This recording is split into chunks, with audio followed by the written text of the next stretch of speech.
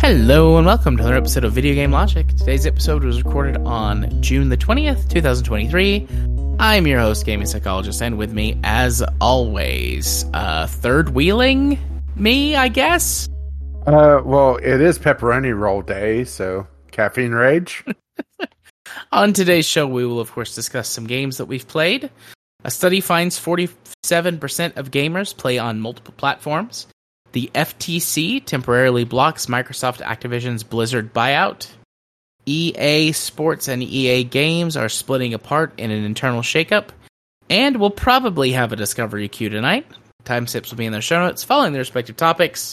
Hello, Rage. Hello. This one might be a record. We've been talking and recording for an hour before we actually started. I had many stories to tell, which will show up as the next Franken episode. You had some stuff in there, too. It's not like you just sat quietly the whole time, but... No, I also interrupted you. like I just did. See? True. You did do that. But we had story time. Several things. How are you this week? How do you feel? Caffeinated. I'm about 3/4 of the way through my iced coffee. Nice. Nice and ice. Oh, not anymore because it's kind of melted, but it's nice and cool. And I think I've pretty much finally nailed down the ratio, so there is that. Yeah. It doesn't feel like it's slowly eating away the glass like it did the first time I made it. No, that's my usual drip coffee. Well, I am not caffeinated. I am drinking something called Fruit Punch Drink Enhancer that I put in my water because my water is not cold and I wanted it to have a little extra flavor. It's just like one of those little flavor like squirt thingies. Yeah. I don't mind those. I know some of them have a very gnarly aftertaste. Well, just the shelf-stable artificial sweeteners. I guess I'm a little sensitive to them. Yeah. I get them every once in a while at Walmart. Just to mix it up a little. I do have some of the little sachets of like black cherry limeade. Yeah. That's put up. That's made by True Lemon. That's I found that's really good. Sachet, such an interesting, good word. I like that word. And in a loan word, I believe from French. It always feels a little weird to hear foreign language and then suddenly hear an English loan word that's like, "Hey, I know that word." Yeah. Yeah. Anyways, it's a good word. I like the word sachet. Are you ready though to kind of dive in? I see you have one game. Yeah. I have two. Do you want to alternate? Do you want to go first? I could go first because I don't think it's going to be very long. Okay. Unless you want me to go, like break up yours. Oh, I don't care. I don't care. Okay, so go ahead. On my completely legit and not hacked at all 3DS, of course, I've decided to start playing through the Pokemon series. And I decided to start on Gen 2 mostly because it's the one that doesn't have it's remake that they did later on. Are you okay? Yep. Okay. I said make it to the mute button. It's remake is also pretty old, so it doesn't have a really modern interpretation of this generation of game. So I thought I'll start here. I'll probably go back and do Generation 1 and the Let's Go games eventually, which Adida has. So I decided to play Pokemon Crystal, which is essentially the definitive version. Pokemon is such a weird beast when it comes to how they do their games. So, of course, you know about the split games, right? Yes. Mm-hmm. Well, also, at least for some of the generations, they have a third version that's sort of like the definitive edition that goes in, cleans up some things, adds possibly some new features, and like takes the best parts of the Pokedex from both versions and combines it into one game. But it still does not have all, the Pokemon of that generation, because of course it doesn't, right? No, of course not. And Pokemon Crystal was like it wasn't even the first time they did this, because Pokemon Yellow kind of is that generation's one, where it's more in line with the anime to kind of capitalize on what's going on there. Pokemon Crystal is kind of the same idea, only an enhanced story. The big things are you get to choose your gender when you start out. There's like added animations. They cleaned up the storyline. They added some new stuff. And it is really, really, really rough to go back to. There's just so many problems playing this game. Yeah. And it's not all... This game is old, and games have gotten easier and better now. There are some fundamental flaws with how they set this game up that makes me wonder just how the hell Pokemon lasted to Generation 3. So the big thing to me is the level curve. So really all RPGs have essentially the level curve. You start off fighting rats or bats or whatever, and you slowly progress to harder and harder things, building up experience along the way. Until you fight God. Yeah, practically. But Arceus isn't in this one. So, the level curve in this game does some weird shit because of how they did the map. Essentially, most Pokemon games have like a set goalpost that you're heading towards the entire time. And once you get there, you get a story event or some sort of thing that tells you, okay, now go over here. And it progresses you around to slowly build up your team and get more of the Pokemans, fight tougher things, kick Team Rocket's ass again, so on. And you're slowly building up and getting harder and harder fights. This game, once you get to level 30, the game essentially has a loop on the map, where you have a choice of a couple places to go for the main story. And this is not just Pokemon Crystal, it's also in Gold and Silver, where it kind of divulges from this formula and allows you to go do different things, and as well as having a side story and a couple other things that you can do. But because of this, they had to make the level curve hit a plateau around level 30 to 40. Okay. And it makes it so that once you get past that area and you're going to the Elite Four, suddenly everything jumps up 15 levels. At least. With the champion going up almost 20 levels from what you were fighting. And there's no real good spot to level up, because every wild encounter is around that level 30 to 35-ish range. And if you start finding things that are too low below your level, you're getting absolute dog shit for experience. So that's my big beef with this game, is that it's just so grindy that I may have hacked in some experience candies to be able to actually beat the game, without spending 30 hours just grinding, because, right? Right. Not that you can blame me there, right? No, I don't blame you on that one. I mean, number one, single player game. Number two, why not? Why not make it fun for yourself? No, actually, I didn't get a why not, now that I think about it. Oh, wait, that's a Gen 3 Pokemon. Never mind. Touche. And there's actually a Pokemon called Why Not. Ah, I did not know that, but I'm not surprised. And also, okay, so Generation 2 is also... It was originally going to be like the capstone on the Pokemon franchise before it. Essentially, the anime saved the Pokemon franchise, from everything I understand. That things went absolutely batshit while they were developing this game. So it went from the swan song of this series to, oh crap, this is actually going to survive more than a game, maybe two. Yeah. And because of that, they started adding shit. So this game has a real-time clock with actually a lot of stuff tied to it. Like, you can only get... there's a daylight cycle, which is popped up from time to time, but they've also have it where, like, certain Pokemon only show up on this day of the week at this time, and if you miss it, you have to wait until next week, because if you change your clock, the game actually picks up that the clock is changed.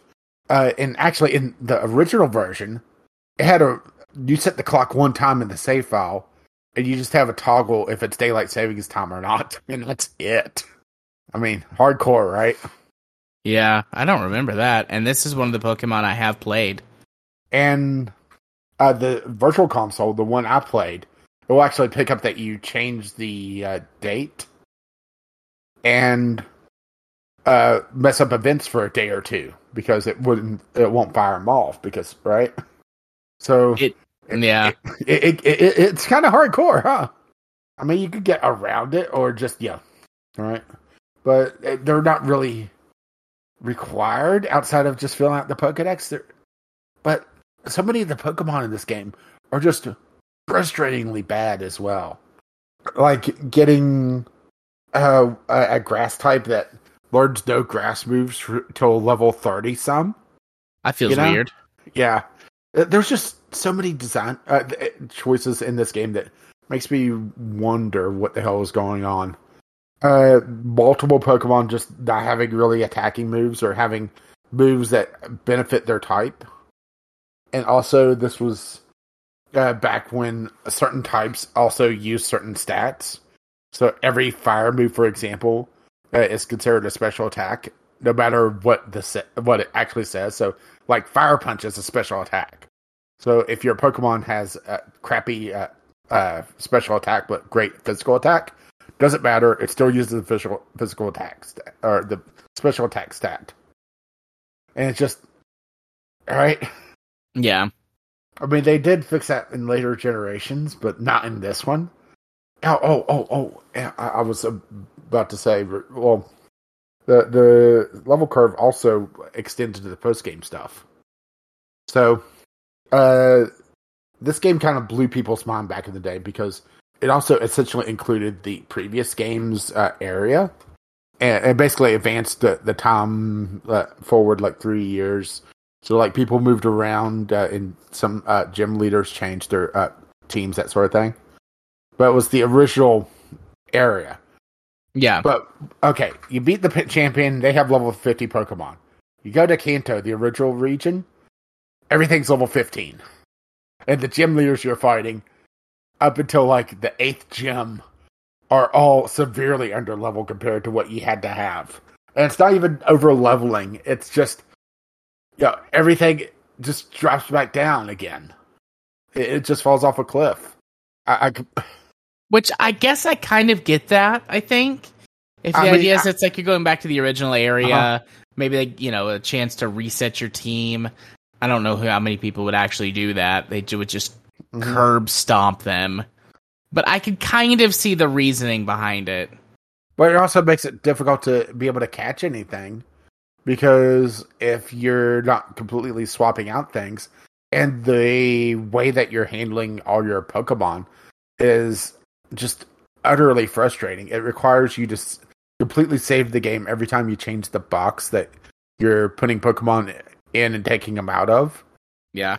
So I eventually just got to a point where I got frustrated repeatedly saving to swap things around. So I built a team that had...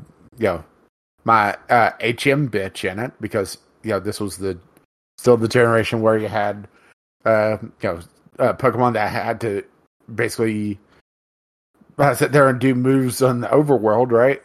Yeah. And get a balanced team for the rest of it and just start curb stomping, because it was just too frustrating to try to sort things out otherwise. I mean, we've really come a long way on game accessibility and honestly just gameplay in general. Yeah. And kind of going back to these games from 2001, at least for the North American release, Yeah, 2001. It was released in December of 2000 for Japan. It kind of just shows you just how far we came, huh? Yeah. I And also, believe this was the last. and also how frustrating it can be. Yeah. I believe this was the last Pokemon game I played until we played, Sun for Game Club.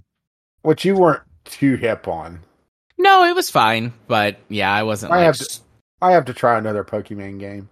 Maybe try Gen 3 at some point.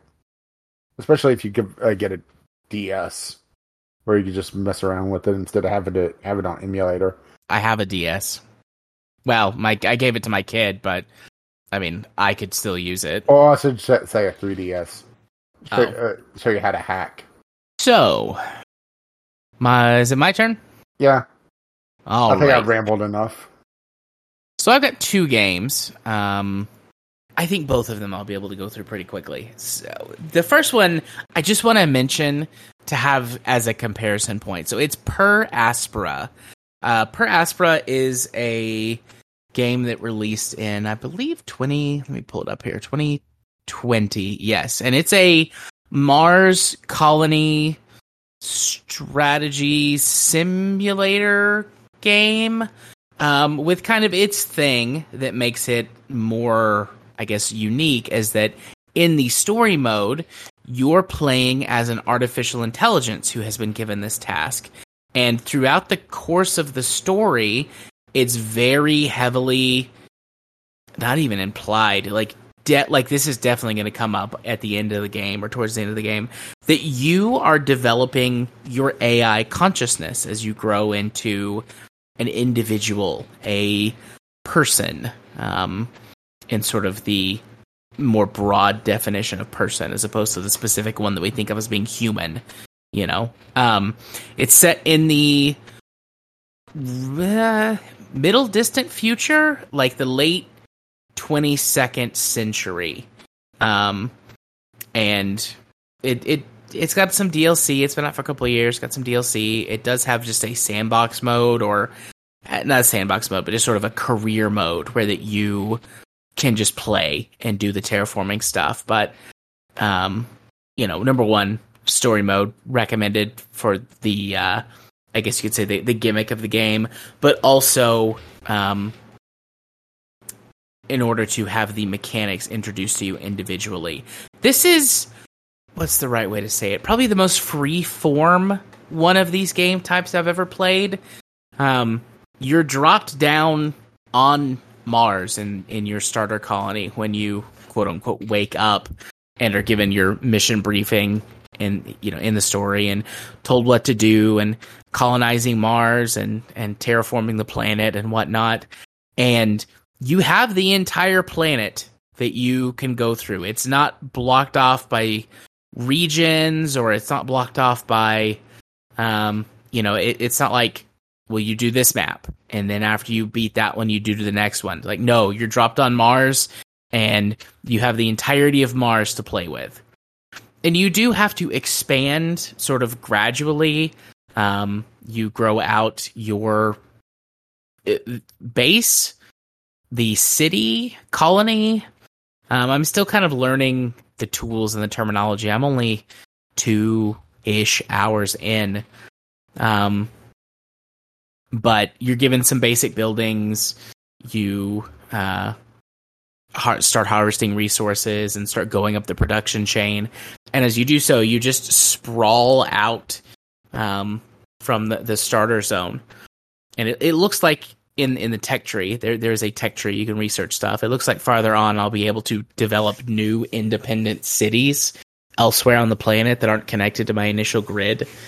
But you just sort of sprawl out, and initially it looks kind of weird, like this one small area, but as you grow your area and you look at the various like map screens, my colony area is covering is spread out across several hundred square kilometers, and there's just this sprawl, and it draws roads down that you're transportation drones use, and I can see maintenance drones flying around, and it's so far it's very intuitive. It definitely does not seem simple, but it does seem intuitive. It's teaching you the game pretty steadily as you go along, and the game, the story mode, at least in the beginning, is not pushing you to do something at a certain pace. For example, the first thing you're supposed to do is stabilize your colony, get some resources, build sustainable infrastructure, and then build the first settlement for humans. And then ensure that you've got enough power for your settlement, that you're producing enough food and water for your human colonists. And all the while, you're having conversations with the NPCs that make up the story, sort of the original researcher that developed you as an AI, the lead scientist on the team that's going to be landing on Mars, and then these own internal dialogues where that you get to pick choices, make dialogue choices. Some of them are very clearly superficial, and others are not. And so far, it's typically 2 choices, although there have been a few situations where I've had 3 choices. And your character is voiced. I do not know. There are a couple of names in here that I recognize, like Yang Ye does the voice of someone in here. He hasn't shown up yet, so I don't know what his character is. But like Yang Ye is in the credits as a voice actor.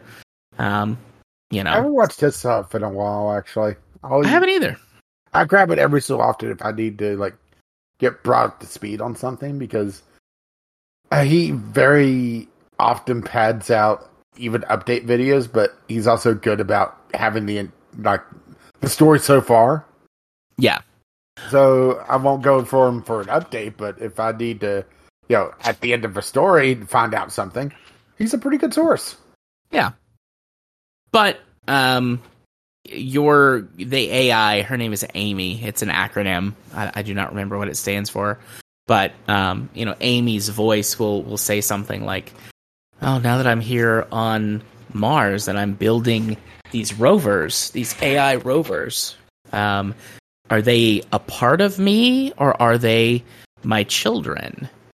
And you can choose, like, are they a part of you as a whole or are they your children? And then she remarks based on that dialogue. And then later you'll have a conversation with the researcher. And so I picked that they were a part of me, not that they were my children. Mm-hmm. And so she remarks to the researcher, like, yes, I forget exactly what she said. She's like, I'm now crawling all over Mars to find this lost facility. Like, there's, radio signal from a prior colonization attempt that failed, but it's not on the map, and you have to find it. And he goes, "Oh, you're crawling all over. What do you mean?" And she's like, "Oh, these, drones are a part of my body." And he's like, "Oh, that's interesting. You feel like you have a body. Let's talk about that some." And there's not a lot of, there are still times when you get to make choices, but it's very clearly like, I think it's very clearly going down this path of like, you're going to spend the entire game developing the AI personality, and then when you get to the end, there's going to be something big that has like ending consequences, and you get certain endings based on how you have played this AI character.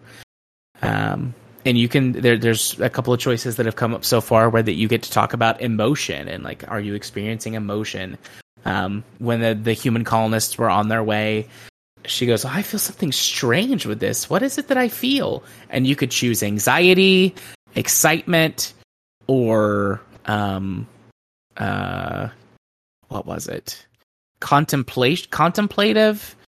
And I picked anxiety because I'm like, well, I'm just gonna kind of like put myself in this situation, and I really would feel anxious if I had the lives of 100 people suddenly in my hands. Of like, well, you got to make sure they stay alive. You got to feed them. You got to give them water. So, like I said, I'm only a couple of hours in. So far, it all feels very intuitive. There are some implications that it's going to eventually have some type of combat stuff to it, which I'm not sure how I feel about, but we'll see how that is when we actually get there. I mean, maybe I'm wrong, but there's some talk about rival companies and a terrorist organization, and so I would imagine there's going to be some type of conflict within the story. but I'm trying really hard not to kind of spoil myself on it because the AI story seems really interesting. So Per Aspera, have positive feelings about it so far.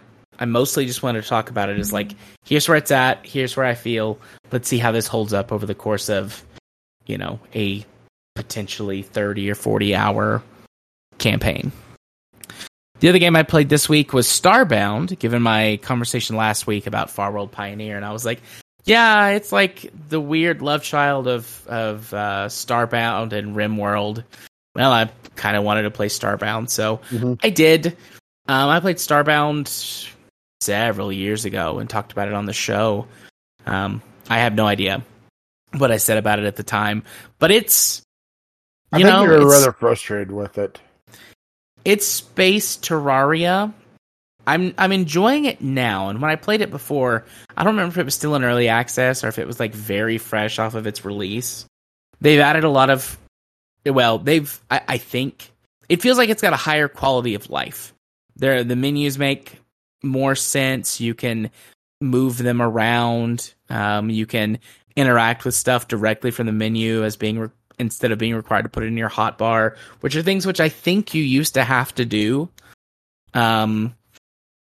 They have added more customization options. They have smoothed out the difficulty curve. Starbound has got a story that is signposted to you. Terraria has a story, but a lot of it is underneath, and you have to either look up a guide for how to do it or just really get invested in the game and kind of find out what's going on. But Starbound, right from the very beginning, there's this like weird eldritch horror alien monster that attacks and destroys Earth. You're the last, guardian of the Federation. You have to track down these artifacts so that you can defeat the, big bad evil Cthulhu monster or whatever it is. And the gameplay is very open, but there's, you get taken to this like hub world in the beginning, and you're going to be going back there frequently, and that sort of stuff. Like, it signposts a story to you, but they have smoothed that transition out a lot and smoothed the initial difficulty curve of the game out quite a bit, and I think have just made everything more accessible. It's a lot less frustrating and feels a lot more difficult to get lost, if that makes sense. The game provides you some better direction, whether if you do want to follow the story, here's a better way that you can do it. And I'm enjoying it so far. I realize that's kind of a lackluster, I am enjoying it, because I am enjoying it. I still find certain aspects of it frustrating. Combat is such a big focus of Starbound, and the early game, even with some of the things that they've done to smooth it out, combat is very hit or miss. You're extremely dependent on random drops that you find until you're able to consistently find and harvest materials to build things like advanced armor and guns and stuff. So you're very dependent on a very shitty hunting bow that you can make and whatever random melee weapons you're lucky enough to find. It's fine. I'm hoping to be able to stick with it long enough to see some of the ship and mech customizations that you get, additional vehicles. They have added, before you could create sort of a colony, but there was no reason to. They've added ways for you to teleport easily between bookmarked locations, and have sort of signposted the colony as well, so that you can buy a deed to a colony and get instructions on how to build it so that colonists will show up. And they can provide resources to you and amenities and things such as that. Crew members, you can recruit crew from your colony. So it's got a lot of promise. It's space Terraria, basically, with a larger emphasis on its story. It's not bad. It's pretty solid if you really like it. I'm hoping I can stick with it long enough to find out if I actually do really like it or not. So yeah, Starbound. It's fine. It was on Game Pass at one point. It's on sale on Steam all the time. I'm hoping there's also a huge modding community for this game that I'm likely to dive into if I stick with it long enough. Yeah, I'm trying to be good and not add more stuff to Stardew Valley. Yeah. Yeah, that's it for the games that I played this week. Ready to do a couple of news topics? I think so. So our first news topic, a study finds 47% of gamers play on multiple platforms. I just thought this was neat. You pulled it up. This is a study of 74,000 people across 36 markets. So a fairly decent-sized chunk. Yeah.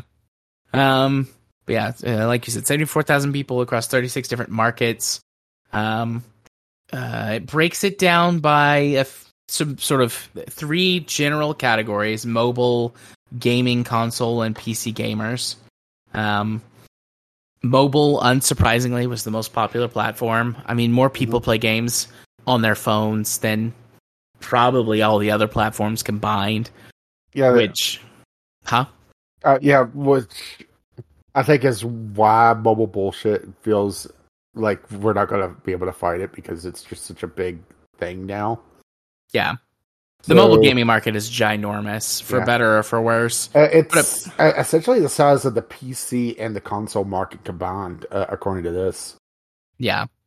79% of respondents said that they play on mobile, at least partly, if not completely, with 35 saying mobile-only players, and only 15 say all three.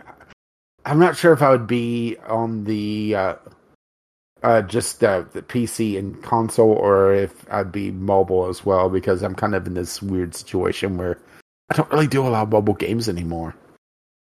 Yeah. Before Honkai Star Rail, I would have said just two, PC and console. But I play that game once or twice a week now. Like, I'm definitely playing on all three platforms. Well, by their definition of platforms, I'm playing on all three. Yeah. Console-wise, I'm playing Xbox with my kid. But, console-wise, I'm doing Switch and 3DS. I do occasionally mobile games, but not nearly as much as I used to. And, of course, PC. But, yeah, it's kind of mind-blowing that mobile is essentially the size of console and PC combined. Well, and that's several different factors, but a big one that I've heard for years that also is borne out in this study is that women tend to play on mobile devices more than men do, with women making up 50% of the mobile-only players, like more than 50% of that group, or right at 50% for that group. And I think women tend to get ignored in gaming stats a lot. Like, video gaming is still pretty largely thought of as like a male-driven hobby, and it's just not. I mean, yes, there are certain subsets of it that are more male-centric, if not male-exclusive, but generally speaking, gaming is very much a multi-gender hobby, because anybody can game as long as they've got, enough working body parts. Hell, even with the accessibility controllers, you need a lot fewer body parts than you used to. Right. But yeah, really thinking about it, your big AAA platforms or big AAA games, I should say, it does feel very male focused. A lot of shooters, which, no, I'm not saying that women can't play shooters. I'm just saying that it tends to target the male demographic there with the marketing. Yeah. Racing games, once again, very focused on guys. I'm just, Anita would be considered, I guess, mobile and console, because she does have her Pokemans, and she does have a lot of like free to play like Picross games that have kind of gotten her on. Yeah. Yeah, I introduced her to Picross, and it's like, ooh, it's Sudoku, but a picture, right? Yeah. So I just thought that this was neat. I love seeing data for stuff like this and like thinking about it, and how things have changed over the years. So given an opportunity to talk about it, I was like, yeah, let's talk about this one. But outside Yeah, of it just being like some interesting facts and figures, I don't know what else there is to say. Although it sounded like you were about to say something. I apologize for cutting you off. no, it's. I was looking at their previous like polls that they also covered, and the most meaningful brands, and based on a 2020 poll by GameLoft. And oh boy, I mean, mind you, this is 3 years old now, but Google's number one with 78% most meaningful. Tesla, Mercedes-Benz, BMW, YouTube, PayPal, Amazon. So yeah, I mean, some interesting things there as well. Yeah. Although most meaningful for that can mean a lot of things. That feels like a very loaded statement. I just saw that and thought it was intriguing. I mean, I guess Microsoft at number 9 would be like the top one for gaming, unless you want to throw in something like YouTube or Google. Yeah.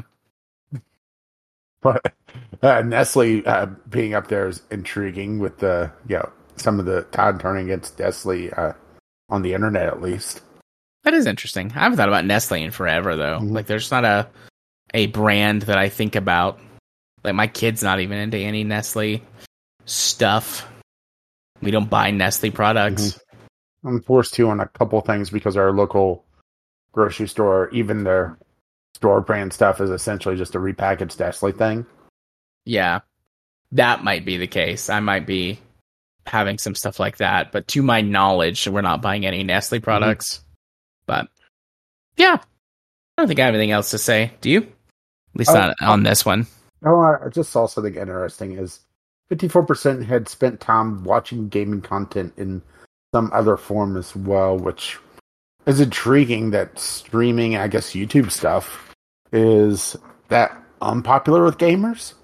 Although, once again, you get kind of in a interesting situation of what do they mean by, had spent time watching gaming content.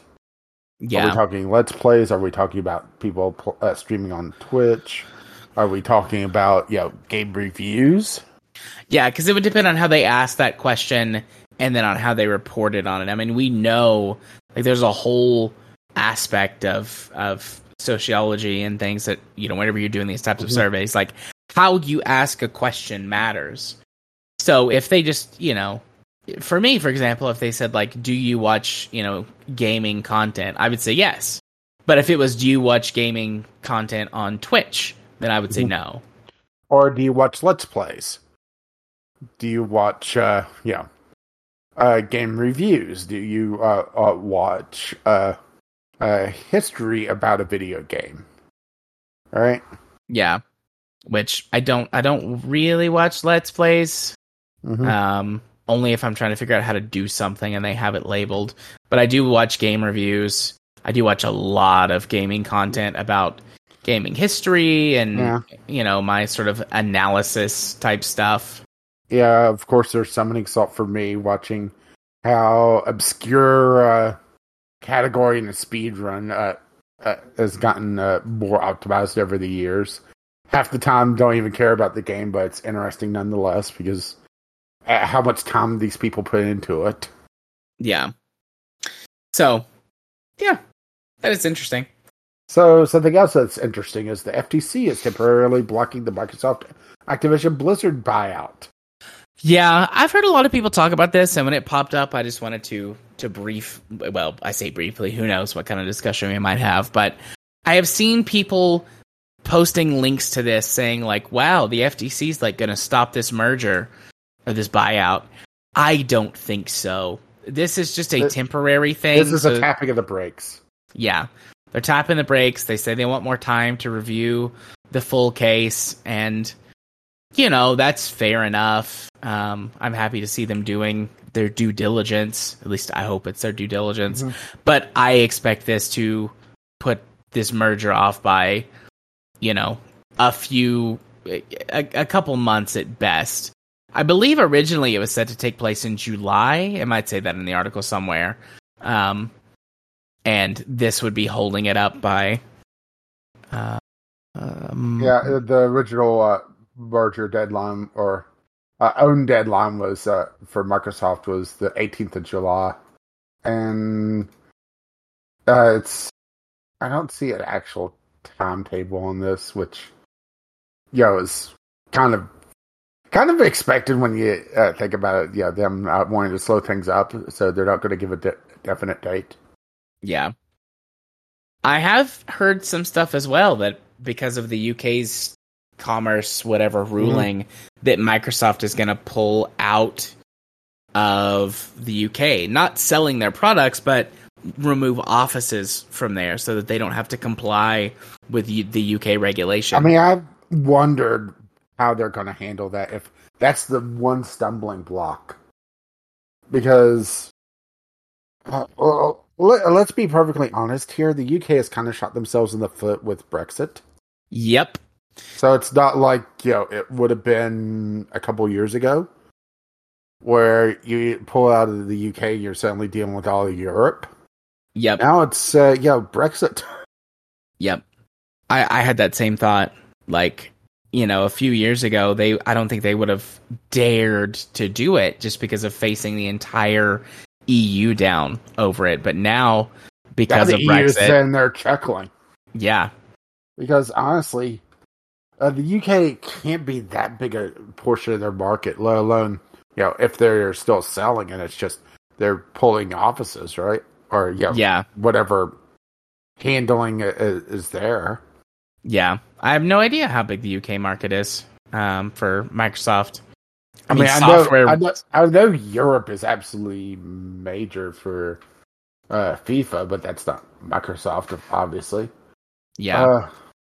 Outside of Windows, I don't know how much of a presence Microsoft / Xbox has in the UK or Europe in general. They're a big market. Like, I'm not going to pretend that they're not, but it's always felt like Xbox's biggest market has been the United States. Well, I search UK market share, and it says Windows has a 63% market share in the UK. That's not why I'm asking Google. Don't maybe go to Bing. So, how big are you in Europe? Ooh, that's interesting. If that's true, according to this, what's the date on this? Ooh, pretty recent. PlayStation's beating the ever-living hell out of the Xbox. Europe, according to this, has an 80% market share compared to 20%. So, I know that's consoles. It's not exactly the same as game development, but yeah. Also, it would be a reason why Sony doesn't want this to happen. Obviously, I mean, I really don't have a horse in this race. Thinking about it, because right. Yeah, I mean, I don't either. The only gaming console that I really play is an Xbox, but that's just because that's what I've had for so long. Mm-hmm. Like, I've had my Xbox since 2013. When it dies, eventually, I don't know if I'm going to replace it. I mean, I have my Switch, which I play silly Squid games on, and occasionally Tony Hawk. Yeah. And other animal unrelated games. I'm putting together a new media center / gaming PC, cobbling together a bunch of old parts that I've got into one halfway decent PC to stick in there in my living room. And that would be what would get used if somebody wanted to do something in the living room. Mm-hmm. We don't have a smart TV. Otherwise, I might not even do that. I just I game on it with my kids sometimes because it's there. But we also play a lot of PC games. Like, I don't feel like I have a horse in this race, a dog in this fight. Mm-hmm. I mean, same. The closest I get is Xbox Game Pass. Yeah, because most of my actually all my console gaming is on the weird third party in the console shares. Because right, yeah, and Nintendo's too busy doing their own thing and fucking over their community. Speaking of which, I didn't see Nintendo do something stupid this week. Must have been a slow news week. It was. So yeah, that's that. The FTC is not stopping the merger. I mean, there's always an outside possibility that they might. I don't think it's happening. I don't think that's happening. They need a little more time to sort through this because Microsoft has been pushing so hard. Mm-hmm. So, all right. Final news article of the night. EA Sports and EA Games splitting apart in internal shakeup. Yeah, essentially they're breaking into multiple developers, publishers, houses. Oh wait, that's Game of Thrones. Never mind. They're doing a Game of Thrones. So essentially they're saying that will empower their creative teams. Weird. I thought they just were a soulless corporation. I didn't realize they had creative teams still. Yeah. Amazing. Although a little scary about them talking about building the future of interactive entertainment by this restructure, because that makes me think they're going to like interactive movies. Watch ads for 10 times the runtime of the movie in order to be able to watch a movie. Unless you buy the battle pass. Right. No. Movie pass. They're going to pick that idea back up. Movie pass. I remember somebody trying to convince me to subscribe to Movie Pass. Yeah. Or the theater thing.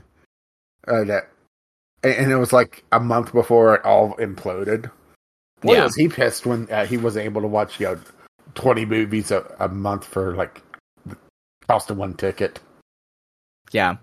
Great deal, but unsustainable in our capitalistic hellscape, so not long for this world. I mean, really unsustainable and really any hellscape.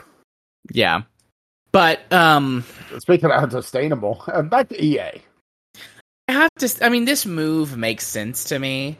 Like we don't really talk about it all that often because we're not sports people, but it has come up in the past. Like sports games are ginormous.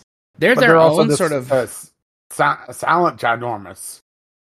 Yeah, because quote unquote the gamers TM I think oftentimes don't recognize them as being legitimate, and they absolutely are. Just because we don't engage with them. But so it makes sense to me that EA could split this off and run, I don't know, maybe more development teams, or somehow this would be better for them, more efficient, or make it cleaner, give them new tax havens. I don't know. I was about to say tax write-offs. But it makes sense to me that they would do this. I mean, sports games have their kind of built-in self obsolescence as well, because the yearly release cycle. Yep. It's like Call of Duty, even worse. You get your roster refreshes and everything. Like, yeah. And maybe a marginal update. Take away a few features, Yep. Well, take away a few features that were included and make you pay extra for them. Of course. That's on the Battle Pass. Of course. I guess we're both kind of cynical when it comes to sports games, especially the big ones. I mean, I'm cynical about pretty much all big games at this point. I think you are too. Yeah, look at the Starfield thing. It's like, oh, this seems really familiar and not in a good way. Yeah. So, it makes sense. I don't know if it's going to ultimately be a good thing or not. I'm sure that EA is going to use it to milk something from somebody, It also makes me wonder how they're going to pull the shell games with their developers, because they still have a lot of companies under their umbrella. So are they just going to shuffle them around to the different divisions? That's like it, or if we're going to see more closing of household old company names to be just absorbed into the blob that is EA whatever division. Yeah. EA Sports. It's in the game. Oh yeah, but you have to pay extra for that. Couldn't resist. I had to get one of those in there. I mean, I think they'll continue to maintain a reputation for buying developers, milking them for a minute, and then closing them down. Buying developers essentially for their talent, but not for the IP, and then just setting on for ages. Yeah. I think they'll keep doing that. I think they'll find some new shuffles. They'll find some new grinds. Like, I don't think anything is going to change in their overall scope of practice. I think they're going to keep the same bad habits, and just now they're going to have two corporate entities for tax reasons and to kind of separate things out on their business ledgers. Just a guess, but I feel like I'm probably right. Mm-hmm. But still, it is EA, so kind of had to talk about it nonetheless, right? Yeah. So, we're going to do something we haven't done in a hot minute. We're going to do a discovery queue. Woo! The music. Yeah, we're going to doobly do for a discovery queue. But well, since that's been said, did you have one pulled up? Are you ready? Speaking of yearly installments, F123. It's F1, but one more. But the next year? Although it does seem like they're having a proper story mode, but this is chapter 2 of it. And they're not even selling F122 anymore. At least on Steam, so... I guess, let's play? Right? Yeah. Assuming, of course, you actually care about the story, because that's kind of... Right? Outside of that, it's simulation F1, if you care about F1. There you go. I think this is also on Game Pass to EA Play, or at least some sort of it. Or if not this version, a previous one, I just couldn't get into it. So, yeah. Never played the F1 games, I don't think. I think I had it installed, but I just couldn't bring myself to do it because it's so simulation-based that I didn't want to go into it because I only have a controller. Yeah.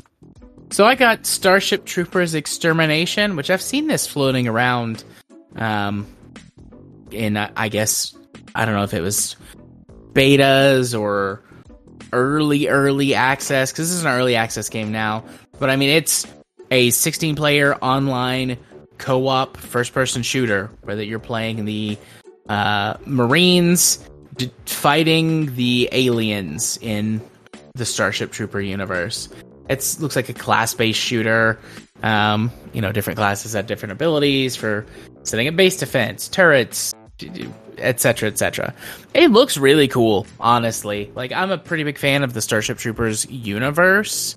It's an interesting, fascinating look at what different political ideologies do with this satire, and how essentially the far right, fascist, nationalists love it and think it's the best, and everyone else is like, God, that looks awful, or don't get the satire.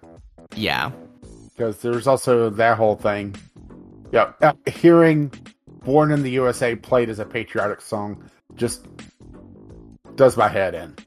Yep, because it is absolutely not. It is a commentary on a lot of negative things, negative aspects of the United States. But anyways, yeah, this looks good. I hope it's good. I've heard and seen good things about it. I did not realize that it had released for purchase. So I might be checking it out. I'm going to look into, how well it does matchmaking, how playable it is as a single player or very small co-op game. And I might look into it at some point in the relatively near future. Okay, so I have Roots of Pacha. Stardew Valley has unleashed like a renaissance of the kind of cozy community-based farming game or community-based social game where you're building up a community, interacting with it, and farming. And Roots of Pacha is that, but it's the Stone Age, and you're building up ideas of how to like domesticate crops and be able to tame and befriend animals and contribute to the growth of your own village. I mean, it sounds intriguing if they do it halfway decently because right? Yeah, it does look like there is a fair amount of possible story content and also some like Guitar Hero-esque things going on with festivals. which is intriguing. It is a little bit out of the kind of impulse buy range, at least what I would consider, up at $25. But released, actually, I haven't done Discovery Queue in a while, so it's like a couple months old now. But 90% favorable rating, so it must be doing something right. Yeah. I got Street Fighter 6. Normally, I probably wouldn't even put this up. Like, I'm not a fighting game person. I don't particularly go for them anyways beyond something like Smash Brothers. But I have heard very, very, very positive things about Street Fighter 6 and them changing up their control system. I forget what they call it. I've seen some stuff about it. But essentially, you can play with classic controls, which is the, combo Street Fighter. Yeah, I saw that. Yeah, the kind of the classic fighting game style. But they also have, I think it's called modern controls, which plays a lot more like Smash Brothers. It limits a few specific combo moves that you can't do, but it makes the game much more accessible because all you have to do is press, down B, the equivalent of the, the Smash Brothers, like up, down, left, right, B stuff to do certain combo moves. I think that's really cool. Contextual things based off of what's going on in the game. At least according to the Jimquisition this week. They went pretty in depth on Street Fighter 6 this week. I've not yet watched this week's talking Jimquisition. About how it's the first time that they've actually been able to play a fighting game and enough to actually be able to review it. Yeah. So, I mean, that's kind of impressive with just how accessible it is. Yeah. And how, the hardcore fighting game people are rather upset about it, but fuck them. Fuck them. I think a big issue, or a big, that's maybe the wrong way to say it. I think one of the reasons why they feel that way is that I do think it takes a certain amount of skill to be able to learn and use those combos. And that has always made those people feel good.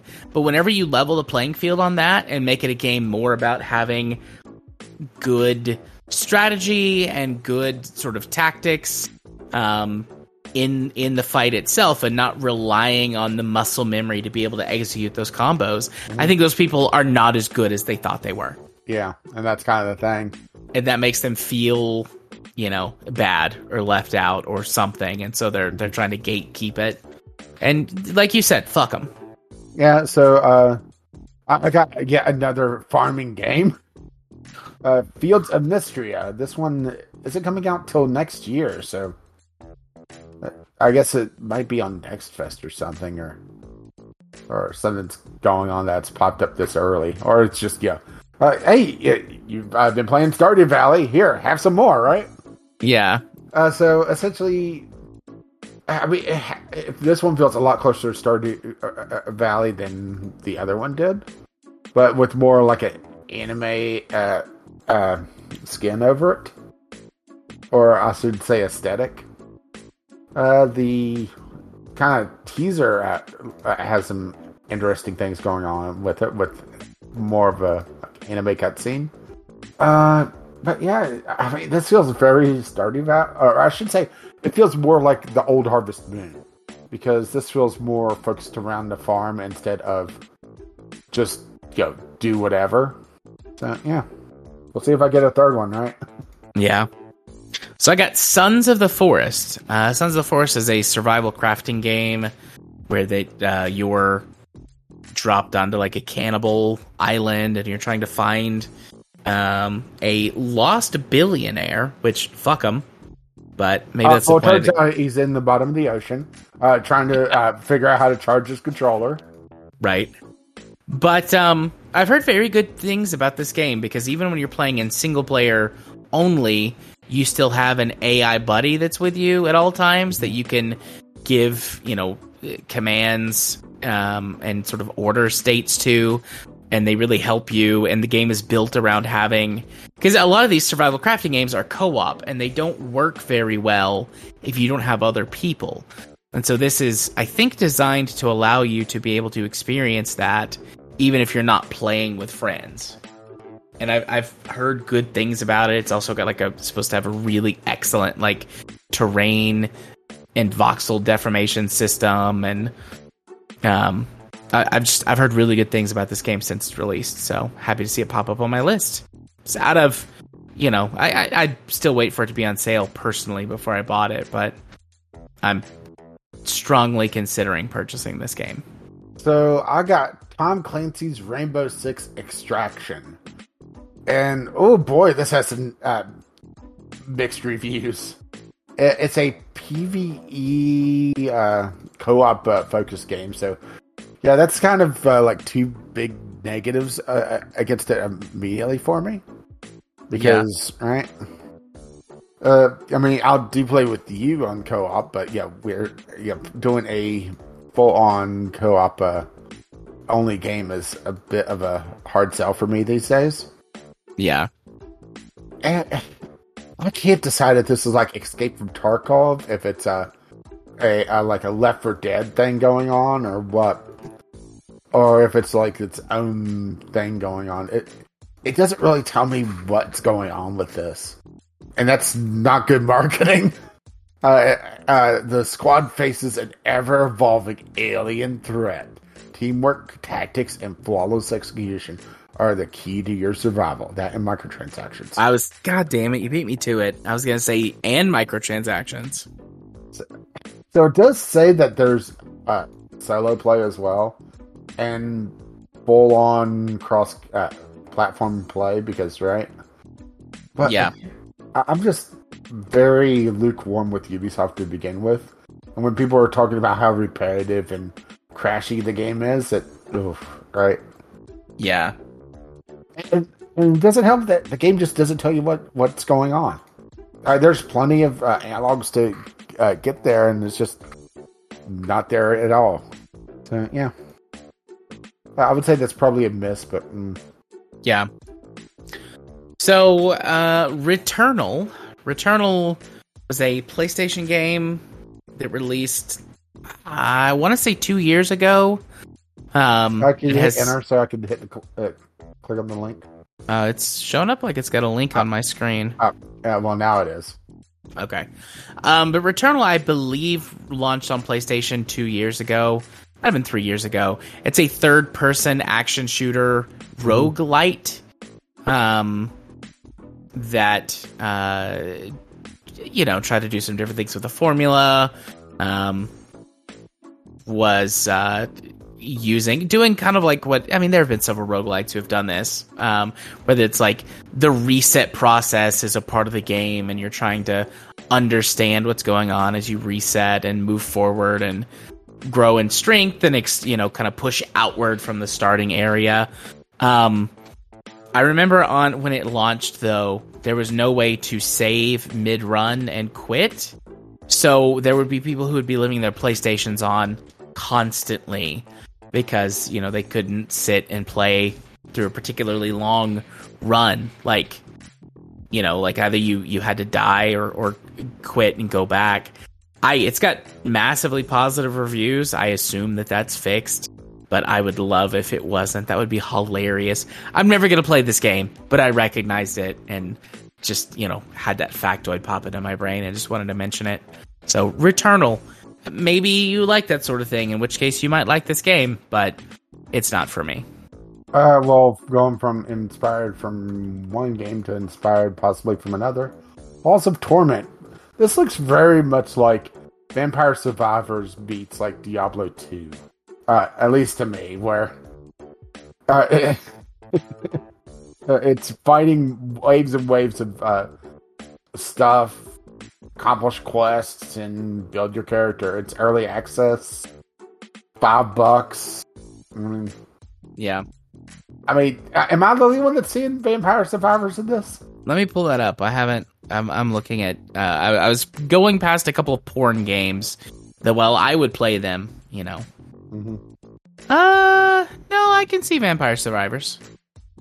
I don't have any problem with people aping on it. It does look like they do a little bit more with it than Vampire Survivors did, or at least the mobile version. But right, Yeah.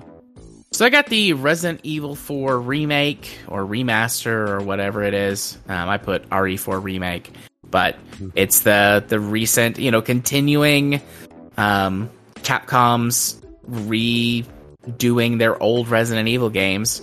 We've now moved on to Resident Evil 4. I played the original Resident Evil 4. It was not the first Resident Evil game that I played. I remember liking it well enough. I cannot play this. There's no way I can play this. So many of my teenage clients have fucking memed Leon Kennedy to death from this game.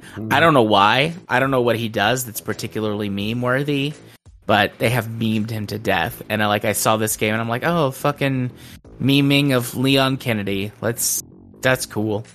But that's my own personal baggage. I've heard from other, people and places and outlets that it's very well done. It's a very good game. Adds some, just like all these other remasters or remakes they're doing, it's more or less the original game with upgraded graphics and then some stuff added to it that makes the experience better. So if you've liked the previous Resident Evil remakes, you'll probably like this one. I have really no idea what's going on with this, but what the hell. It's called It's Only Money, and I'm not sure if it's like an old school GTA knockoff or what the hell's going on, because watching the trailer, there's some GTA stuff going on, then it shifts to mini games and it talks about running businesses with co-op going on. It feels very Fever Dreamish. Oh, interesting. That does look odd. It looks like this is their only game as well, so it's early access. Not too expensive, but it has almost the absurdity of Saints Row was, before they, essentially gentrified that. There's various PvP micro games, Prop Hunt. Oh, hey, how about that? Prop Hunt is things have gone full circle. Prop Hunt is back, right? Yay. I like Prop Hunt. Looks like it's mostly a sandbox game, at least for now. Go around, do shit, be wacky, dress as half a hot dog. It feels very much I feel very ancient not getting this. Yeah. Very cringe memes. So I got Amnesia the Bunker. I have heard some stuff about this game as well. Just releasing a couple of weeks ago. It is the next Amnesia game. It's set in World War I. You are trapped in an underground bunker with some kind of monster. You're the last surviving human being in the bunker. You have to slowly push out to get to the comms room in order to radio for help. Controller. Yes, in order to recharge a controller. In order to radio for help. And it's got puzzles. There's a mechanic where you have to keep this generator running in order to keep the lights on, which keeps the monster at bay. You have a gun with one bullet, and you can get more in the game, but you start with a gun with one bullet. I think the implication is you're supposed to shoot yourself, but instead you use it to, further your expansion. But again, another game that I've heard some good stuff about, that I'm probably never going to play, but I like the idea. I like that the Amnesia games are kind of more of an anthology than a series, because each game is different. I like that. So, just calling that out. Well, I still haven't gotten my third farming game. How about a theme park game? Park Beyond. Released just last week. And boy, is it taking a beating in the reviews, mostly because it released half-baked and buggy. As is the style of the time. And it's kind of sad because it actually looks pretty decent if they could iron out all the performance issues, the graphical issues, the bugs. But, alright. Yeah. I mean, there's quite a few park games as well. I guess, Planet Coaster kind of kicked that one off, or what? Yeah, I think so. Kicked it off, or kicked off a Renaissance, or Although maybe that's they too tend much, to focus more on building like a sandbox park instead of park management. I think that's why I like Parkitect a bit better. Is that there was more management going on than anything else. Yeah. But yeah, I guess keep an eye on it if you're looking for another one to play. But it's kind of a hard sell because you're looking at $50 plus an annual pass for content, which is oof. Yeah. Right. When the indie games are $50, or I shouldn't say indie games because it's Bandcon Namco, but when the AA games, how about that, are $50, things have gone downhill, right? Yeah, for sure. It looks like it's actually the developer of the of the later Tropico games. I haven't played Tropico in like 3 or 4 iterations from the looks of it. Didn't even realize Tropico 6 was out. I think Tropico 3 was the last one I played. Tropico 3, I think, was the last one I played as well. They have Tropico 6 that came out a few years ago, and so much DLC on that. Yeah. Tropico 3 was bad about it as well. So my queue is done. My last one was Halls of Torment, which you already had. Hey, I got one I can't talk about yet. I got Cassette Beasts. Yay. I still need to play more of it. That's going to be my project for the week. Me too. Let's see. My last one. I actually didn't get any porn games. It's weird. I got, games that look terrible or games that were expansions of MMOs that I haven't played, so I can't really comment on them. Voidigo? A vividly animated action roguelike focused on boss hunting. So, kind of like Monster Hunter meets like Guacamelee. Okay. Interesting combination. From the looks of it. Yeah, it looks like it's focused on hunting down monsters to kill. Although it's not as grandiose as Monster Hunter, but it also has. I think Guacamelee actually may have been a really apropos one. Just looking at the animation, although they do have some boss hunting, so there is a little bit of Monster Hunter in the DNA. Yeah. So, what a weird looking game.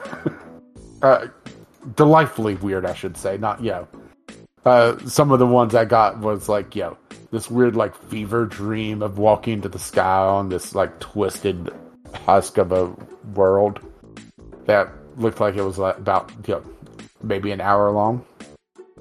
Not going to cut it on Steam these days, right? Yeah. So yeah, that is the end of my queue. Cool beans. Well, where can people? We didn't do this before because it's been a while. Where can people find us if they want to send us things or otherwise participate? Well, I'll take small cash gifts. You gotta keep them tasteful. Of course. You can send me the trashy stuff. Yeah, like that ring. Yeah. I know. Bringing it back, right? You could contact us, vglpodcast@gmail.com. You could tweet us via VGL Podcast, or you could drop by the Discord, which you can find a link to that at the top of the page over at vglpodcast.podbean.com. Sweet. And hey, Rach, why don't you hit them with them socials of yours? Oh, I've been Caffeine Rage. I don't have much in the way of socials these days. I haven't tweeted in a while. You can still check me out over at GameOCR if you wish.